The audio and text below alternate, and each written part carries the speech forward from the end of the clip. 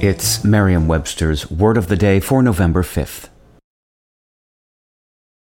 Today's word is camaraderie, also pronounced camaraderie or camaraderie, and spelled C-A-M-A-R-A-D-E-R-I-E. Camaraderie is a noun that means a feeling of good friendship among the people in a group. Here's the word used in a sentence from the Gaylord Herald-Times by Kendall P. Stanley. What was amazing September 26th was the camaraderie and devotion to the team that the golfers exhibited.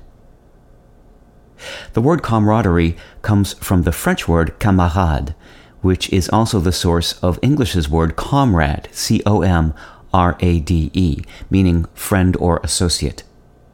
Camarade in French means roommate, companion, or a group sleeping in one room.